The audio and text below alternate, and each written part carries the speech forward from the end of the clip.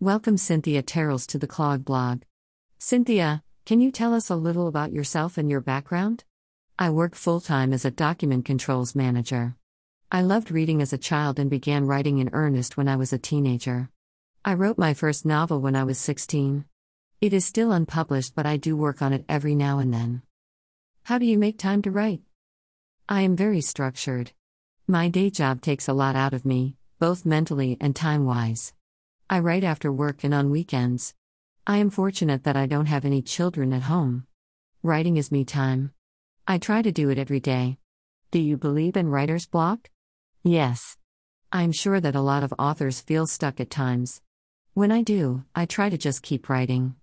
Even if it's just a few words. It helps me think about what is coming. Tell us a bit about the genre you write and why you love it. I write contemporary romance.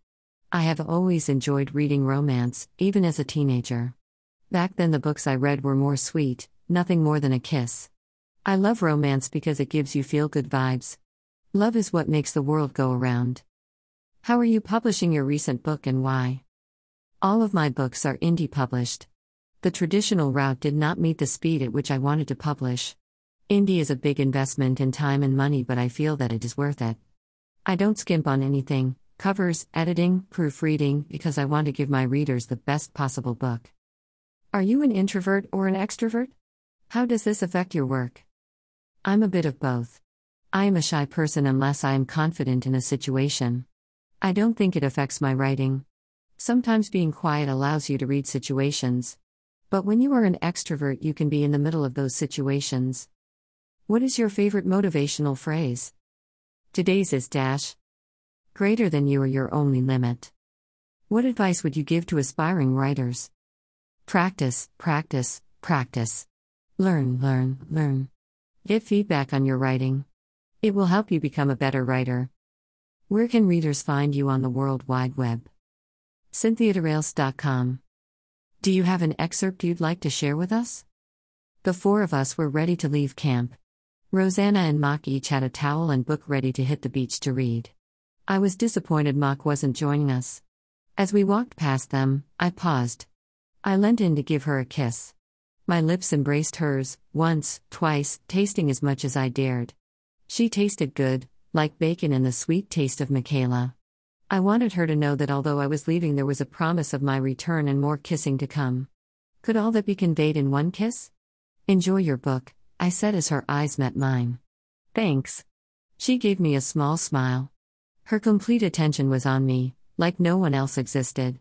I wanted another kiss, but that would be overkill. I walked away. I don't know what possessed me to kiss her. Sure, I'd kissed plenty of women before. But nothing like that. Nothing meaningful.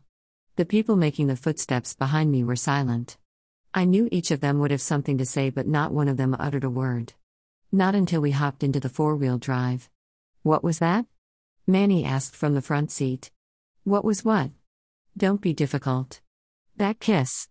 Nikki, who sat next to me, turned her face to mine, as did Harrison beside her. It was a kiss. No big deal. Since when do you and Mock kiss? Nikki stared at me like she was trying to decipher unexpected results from an experiment. Since we decided it was a fun thing to do. In all the years I've known you, I have never seen you kiss someone like that, Harrison said. Time to try something new. Nikki sat back and stared straight ahead.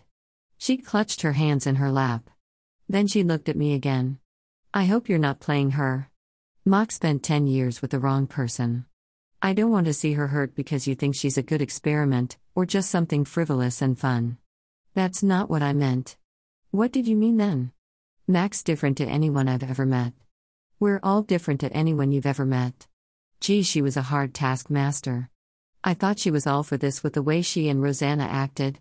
Maybe they were all for it until there was risk of Michaela getting hurt.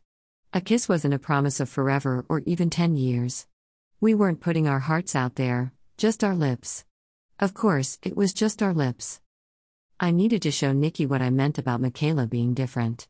She can be so distant one moment, stubborn to a fault. And then she loses control.